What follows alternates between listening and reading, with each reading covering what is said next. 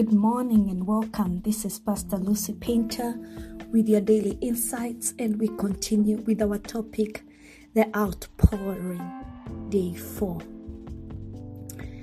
The Ferrari model F-150, or the so-called LaFerrari, is one of the most sleek sport supercars. Don't ask me if I know cars. I love cars. Its line work is one of the most noticeable aspects of its appearance. From its aesthetic standpoint, one glance at the curvature of its body elicits a sublime feeling. Its body is simply one beautiful piece of art. But let me tell you, the chrome and the sleek as the F-150 body is, it is nothing without what sits inside that body. Without the engine, that body is useless in the car world.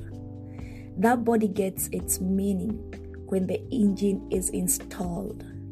It's the engine that makes the LaFerrari car the car. So the apostles we have covered in the last 3 days were probably the most noticeable people in Jerusalem. Their association with Messiah drew a lot of attention to them. And as we saw in the second day of the outpouring series, Jesus commanded them to wait in Jerusalem until when the Holy Spirit would come. They had spent years with Jesus. They had been shaped and prepared to receive the Holy Spirit, the Helper.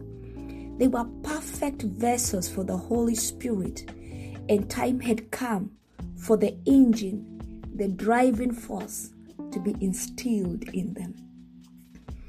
So the Bible says, and we continue in the book of Acts, chapter 2, verse 1 to 13, that when the day of Pentecost came, they were all together in one place. Suddenly, a sound like the blowing of a violent wind came from heaven and filled the whole house where they were sitting.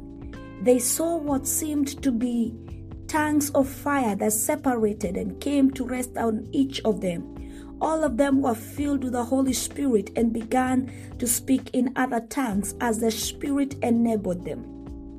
Now there were staying in Jerusalem God-fearing Jews from every nation under heaven.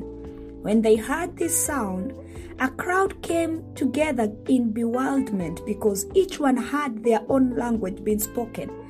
Utterly amazed, they asked, "Aren't these who are speaking Galileans?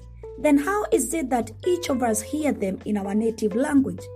Parthians, Medes, and Elamites, residents of Mesopotamia, Judea and Cappadocia, Pontus and Asia, Phrygia and Pamphylia, Egypt and other parts of Libya near Cyrene, visitors from Rome, both Jews and converts of Judaism, Cretans and Arabs, we hear them declare the wonders of God in our own tongues.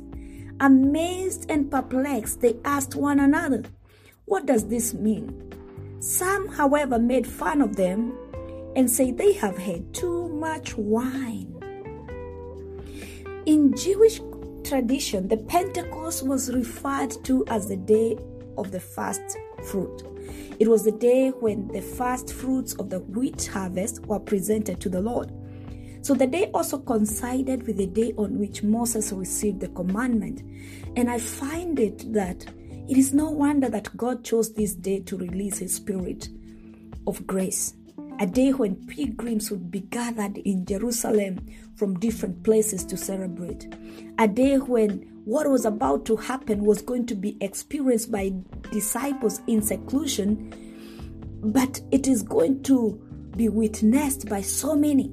So I believe that it was a strategically picked day so that the testimony of what was about to happen would be more than the apostles' word. This was the birth of the church as we know it, and God made sure that there will be witnesses to that. The apostles had been tested when Jesus left. Their patience and unity had been tested over a 10-day wait. But the day of the promise of God to be fulfilled had finally come. And I love how the Bible says that they were all together in one place. They had remained of the same heart in their love and trust in God when the Spirit of the Lord came down. I pray that we will remain together, brethren. We will remain together. We will remain united. It is my prayer. And I love it that the Holy Spirit, when He came down, He did not single them some out. They all felt the rush of the mighty wind as the Holy Spirit was released upon them in full measure. They all had the tongues of fire, that fire of purification resting on them. I don't think the disciples could have imagined the extent of the promise they had been given in Acts 1:8. They could not have fathomed the kind of power that Jesus was telling them they would receive, because they all knew of the works of the Holy Spirit was what they had witnessed when Jesus was with them. But we see here that the moment the Holy Spirit was poured upon them, their ministry began right away. They began to minister to those who were present in their languages they had not spoken before in their lives. Because when God signs off a mission, there is no delay. Their period of waiting had come to an end. They had been patient enough. They had prepared their hearts enough. And God in His own time had clothed them with power from on high, power to sustain the completion of the mission He had started in them. And the disciples and those who had attended the Pentecost festival had, of course, heard of the ways that God had moved among the Israelites in the past. His presence could come as a thick cloud, as lightning, a sound that is rolling, a soft voice. But never before had the presence of God presented in this way. God, in this time of revival and reformation of the body of Christ after His ascension, moved in an extraordinary way. He poured out His Spirit in a fresh, uncustomary, and dramatic way. And my dear sister, my dear brother, we are living in the times of extraordinary outpouring of the Holy Spirit, because we have been charged with taking the gospel to the final frontiers of the world. And as the first outpouring happened during the Feast of the Harvest, so is the outpouring of our generation happening to effect the great harvest in the world. We are being given power like the one the apostles received after the outpouring of the Holy Spirit that led to the conversion of 3,000 souls and many more after. I know as I speak today, many of us have been frustrated because we have at some point invested in prayer for the infilling by the Holy Spirit, and it didn't happen at the time and in the manner in which we expected it to happen. But the scripture we have read today says that the outpouring was sudden. The Holy Spirit is not bound to our timing and techniques. He comes when He wills, and He comes suddenly.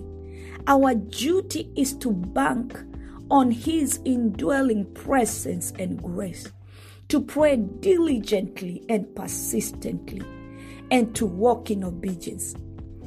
I find it rather unfortunate that most of us, when the term outpouring of the Spirit is mentioned, the first thing that comes to mind is speaking in tongues. But I want to caution ourselves against limiting our expectation of the manifestation of the Holy Spirit to only speaking in tongues. And I remember I mentioned this in day one. There is much more, so much more that the Spirit of God bestows upon us. And so as we conclude today, I would want us to open our hearts to experience the fullness of the Spirit of God as the disciples did. To let the fire of the Spirit of God ignite a passion for the word of the Lord in us, a passion to witness Christ to the world.